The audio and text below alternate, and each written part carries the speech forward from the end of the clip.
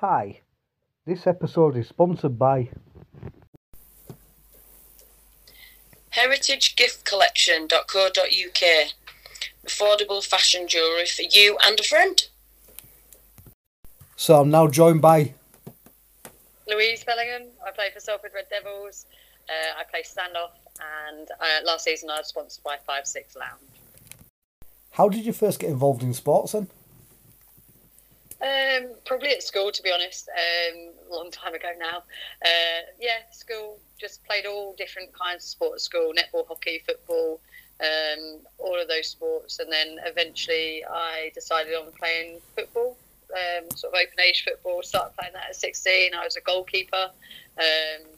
And then I probably retired from football at 25, having played from sort of 16, then through university sport, and then played a little bit after university as well. Once I'd hung up my gloves and my boots for football, I then moved on to hockey. A very good friend of mine one evening asked me if I'd ever played hockey, and the next day I was on a hockey field. Sort of position in hockey would be sort of a central midfield, sort of a bit of a playmaker, and played that until I sort of moved up north. So originally I'm from sort of down south, as you can probably tell from my accent. So played hockey for a fair few years, which I think is fairly physical and sort of probably stood me in good stead going into the sport that I now play. Going to say, so you go from being a goalkeeper, which you have to be tough to do anyway, because you go to hockey, which is not even dissimilar in rules, not dissimilar in anything else. It's just like a transition. I was saying, first time I ever played hockey, and it was just for something to do, and after 2 minutes I got elbowed in the back of the head. So it is a tough, brutal sport. How did you find it? Did you find the transition easy from goalkeeper to central mid in hockey? Yeah, I think because I was a goalkeeper in, open age women's football from 16, I think you have to toughen up quite quickly, to be honest. And then obviously moving on as I grew, that you toughen up anyway. Took a few injuries when I was younger, to be honest. So, as a 16-year-old, I snapped my collarbone in 3 places. Oh, epic. Playing in goal, and that sort of kept me out because of the severity of it for quite a while. So I think those sort of things toughen you up. And then playing, hockey, dislocated fingers, putting them back in myself, because I just want to play on. And I think for me, it's the team sport aspect of it. I think most team sports, you get hand-eye coordination, that team spirit and things like that. And definitely hockey and football, I think, just toughen you up. And hockey, it may not look necessarily the toughest of sports, but when you're getting it's a hard sport. It is a hard swinging sport. At you. Yeah, it's one of them, like, there's a few sports you can go to where rugby league is perfect afterwards, and hockey's probably one of them where you're having to talk to people, physically fight against people as you're going past, and just play as a team, otherwise you're in big trouble. Yeah, definitely. I think you need to learn to be able to use your sort of like your body weight and things like that to sort of give you an advantage on the pitch, I guess. It's that running back and forth as well. Hockey's one of those sports that you are going to get possession, even if you're not sort of necessarily the team that are on top. You still will gain possession, and there's a lot of back and forth. And it's the same in rugby league, isn't it? Each team are guaranteed a bit of possession, even if the scoreline doesn't necessarily reflect that. And it's the same in hockey. So that brings us on to the big one. What made you decide, next thing I'll do is I'm going to go to a really, really easy sport. When you come into the end of your sporting career, what I'll do is I'm going to go play rugby league at a really good level. So, obviously, COVID sort of plays a factor in all of this. So I moved up to just outside of St Helens in 2018, summer of 2018. Like anything, when you move, you sort of get settled in, starting the same job, but in a different fire service. And then, got round to trying to think about what sport I was going to play, and I started actually looking at hockey clubs. So I went and watched a few games to see sort of where I would fit in that, because obviously the leagues can be quite different from different regions. So I wanted to see where I might be able to fit in. And then COVID hit. And obviously that kind of, put a bit of a spanner in the works for all community sport. So then that took us to 2021. I'm trying to think what year we are. By the time we could start playing sort of sport again properly. Well, like 2021 beginning, that like stop start. Yeah. But by the time that it was allowed back at a community level, not just a sort of professional level or an advanced level, and I was quite lucky. My partner at the time was good friends with Andy Gilvary, who coached at Warrington Reserves at the time, women's reserves at the time, and he'd sort of been bugging me for a little while to come down and give it a try. So May 21, I decided to go along to a training session, and I quite enjoyed it. I think I just enjoyed again being around that team sort of environment, and like I like the physicality of those type of sports. So going from football to hockey to never playing any form of rugby to playing rugby league 18 months ago. Saying that, you moved to an absolute heartland area where like rugby league is the sport. There's nothing else that it is rugby league. Yeah. You're looking for a hockey team. Other people go, oh, come and play this. To be fair, like I've watched a lot of rugby league, so like back in the day when you got Jason Robinson and people like that, I was watching it back then. So obviously there'll probably be listeners who don't remember that. So I watched a lot of rugby league a long, long time ago. I kind of didn't, because obviously down south it's not as big a sport. Yeah. It's like rugby union or football or what have you. And then in about 2015, I just started watching it again. And I'm the sort of person where I really like, if I like something, I will, You're I have all in with it. You're gonna, Fridays, Saturdays, all in. NRL, everything.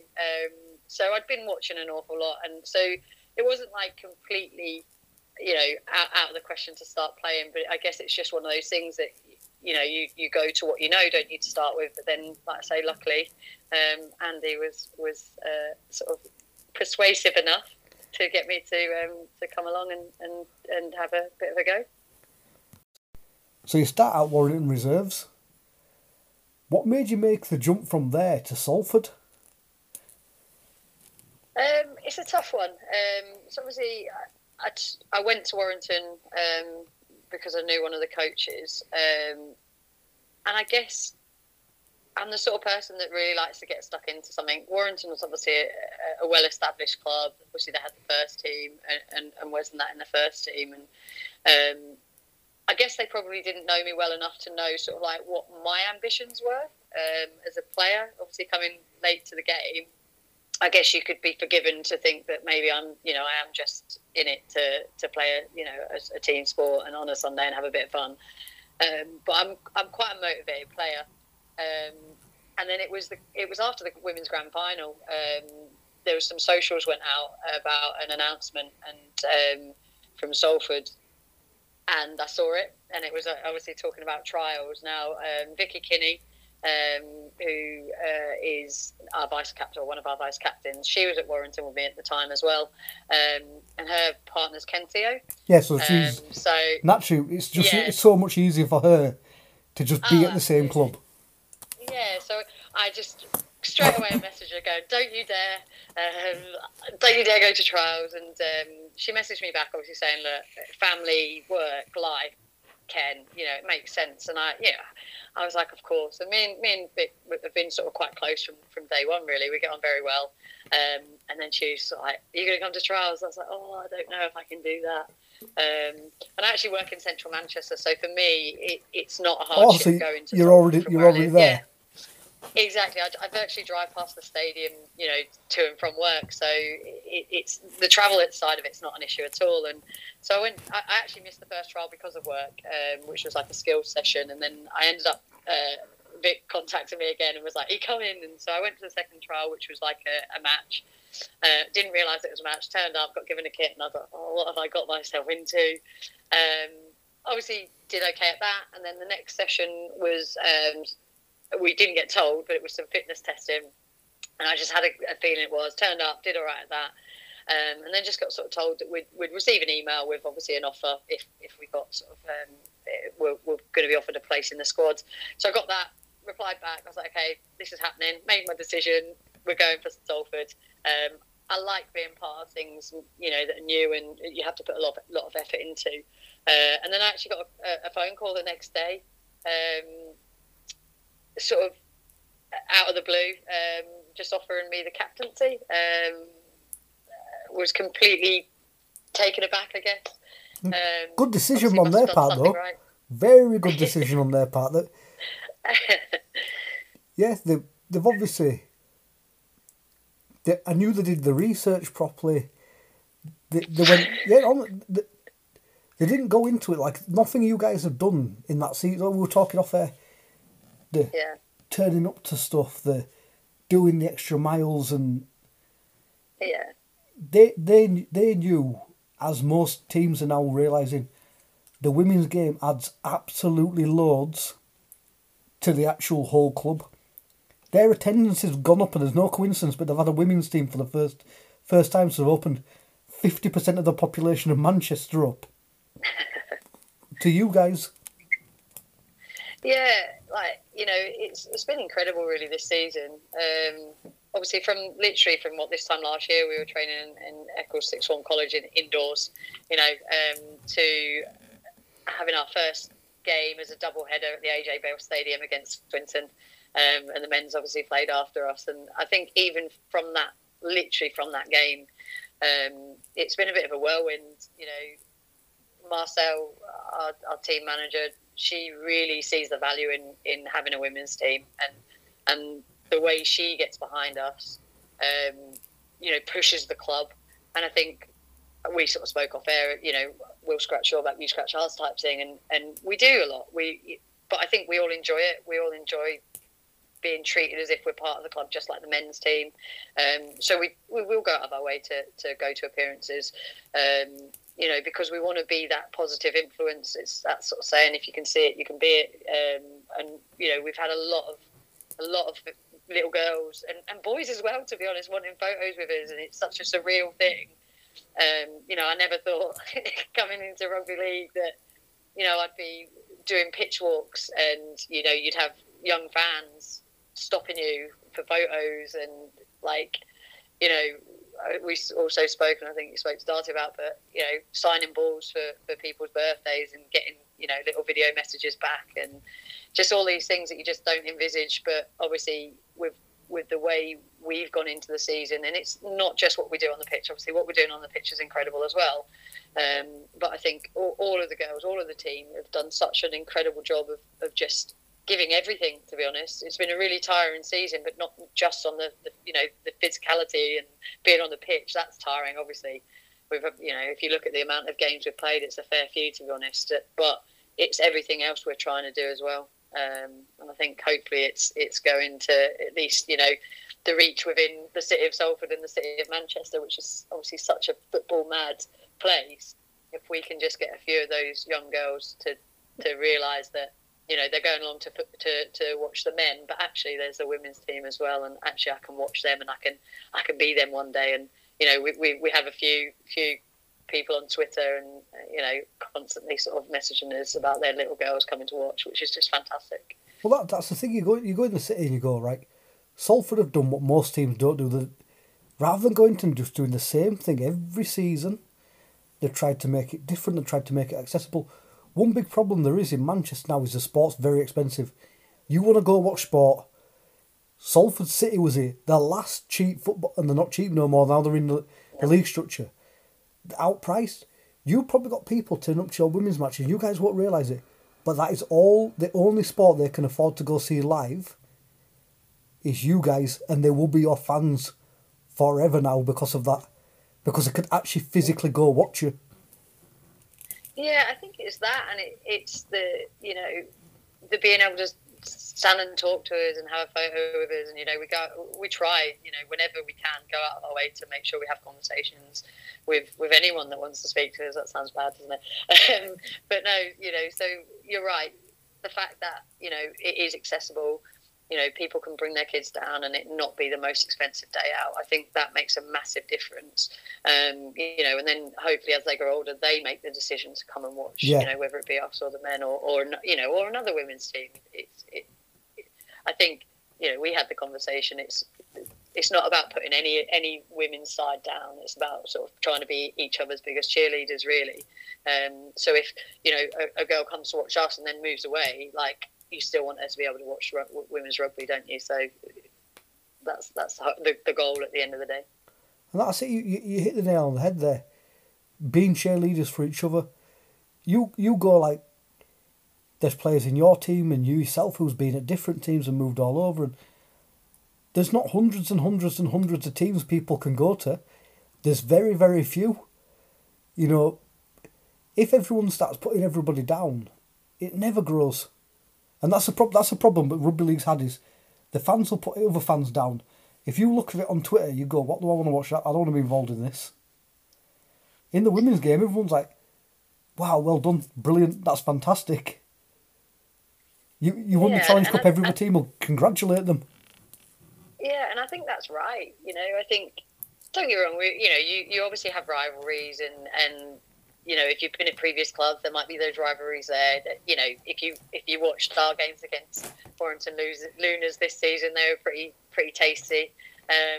Because we've obviously had some girls that were there the previous season, and the same goes with Widnes. We've got some girls from Widnes, and so obviously there's that little bit of bite in them. But at the end of the day, like, you still want to see those players doing well, and you've still got those friendships from those teams, and ultimately you want them to go on to be the best they can be and grow the sport.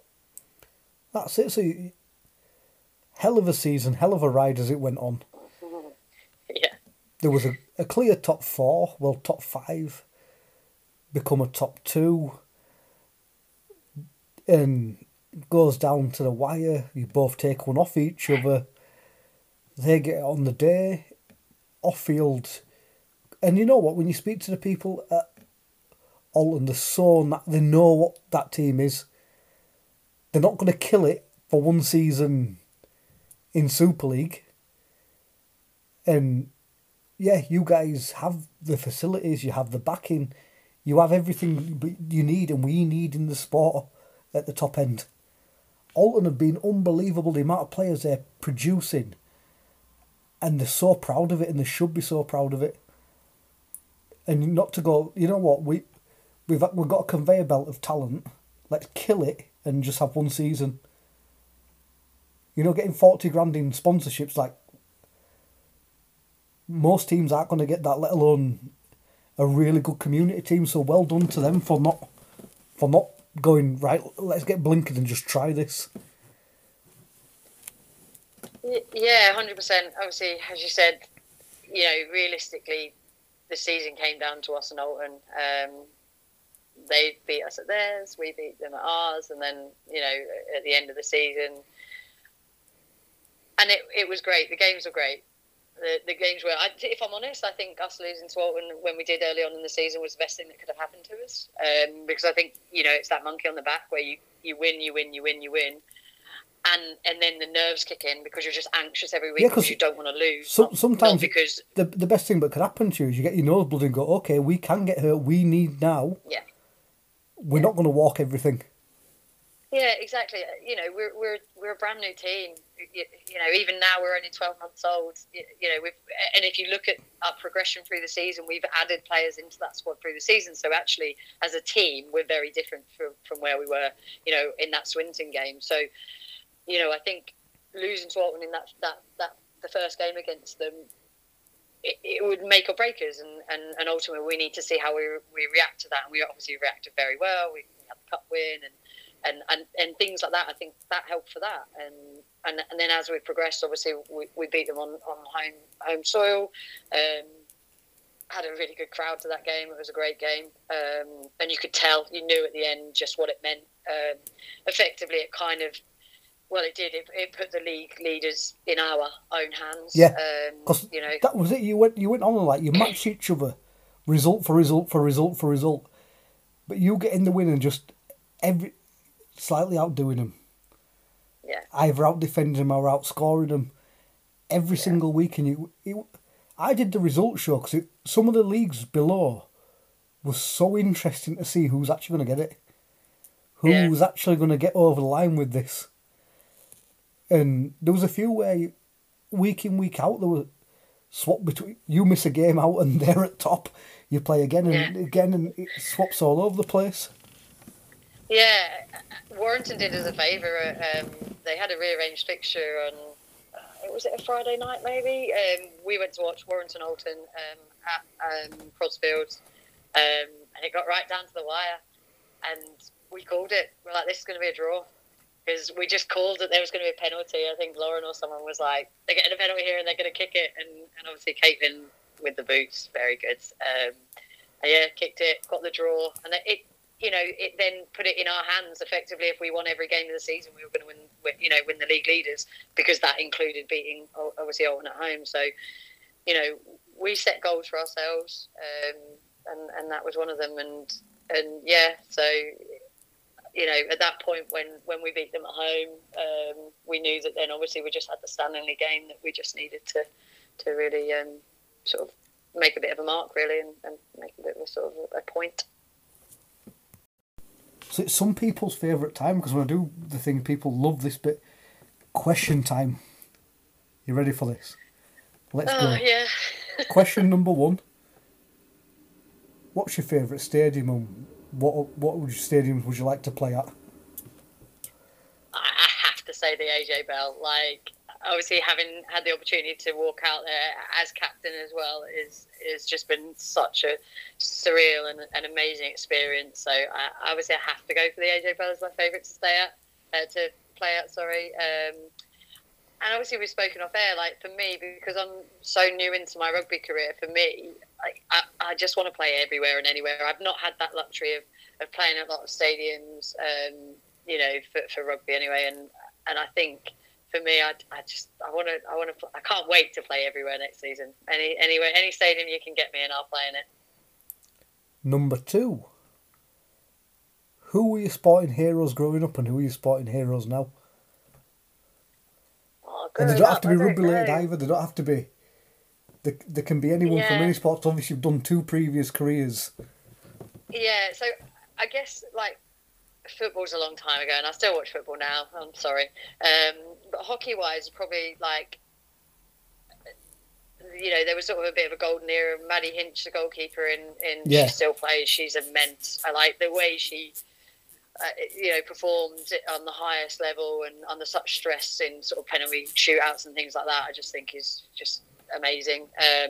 Probably someone like Alex Danson as well. She's pretty good as an attacking type player in hockey. But rugby, I would probably say, I don't know, Roby. Live in St Helens Way. I just think, but not just for what he's a fantastic player, but I think it's for his longevity more than anything. Yeah. I am that bit older, and I have to look at players like that and go, okay, well, he's still doing it at that age. Obviously, it's a little bit different, professional. You've got all of the recovery and everything, but for him to do it over to such a high standard over so many seasons, I just think is testament to himself. It's crazy. The amount of years he's done he gets overlooked every year because he's just that good every single year. So he has 1 or 2 standout seasons, but not standout massively. It's just because people decided that year, going, maybe we should recognise him a bit, because this is a bit special. Yeah, he you can see when you watch Saints play, he still makes them tick. Like, he might not play at 9, but it'll be at 13, or he'll be at second row or whatever. And it's, you just don't ever really see him taking a rest. He might not be at 9, but he's still on the pitch, and it's just incredible. Like, if I can keep going for a few more years, you want to get to yeah. Now we'll come on to Christmas questions. What's on your Christmas dinner? Oh, everything. turkey, beef, gammon, Yorkshire puddings, pigs in blankets. Probably not a sprouts person, but carrots, peas, roast potatoes, mashed potatoes. I'm all in. Gravy, obviously, that's without goes without saying. But yeah, everything. Brilliant. Have I missed anything out? No, that you pretty much covered everything that you'd want on there. Next one. Oh, Do you prefer to give or receive gifts? definitely give. Give gifts. Next one. What do you want for Christmas? Oh, I don't know. A favourable Challenge Cup draw. I don't know. Yeah, normally people go with get me a pair of boots. I can never have too many boots. I don't know. It's really difficult. I'm kind of like, if I want something, I'll just buy it myself. So I'm really difficult to buy for. I'm under no illusions. So yeah, just give me a nice draw in the Challenge Cup, so I'm not going to get too beaten up. What's your favourite Christmas song? Oh, I don't know. Last Christmas. Oh, nice. A bit of Wham. So Yeah, I love a bit of Wham. If that's your favourite, you don't be taking part in Whamageddon then, are you? And trying to avoid it for as long as you can. Wanting a whamming right at the beginning of December. Set you off right. Last question. What's your favourite Christmas film?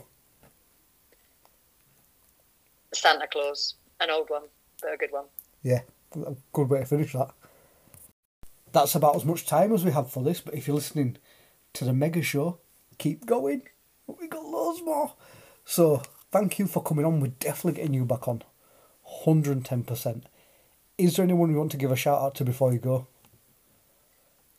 Yeah, definitely. Obviously, thank you for having me, first of all.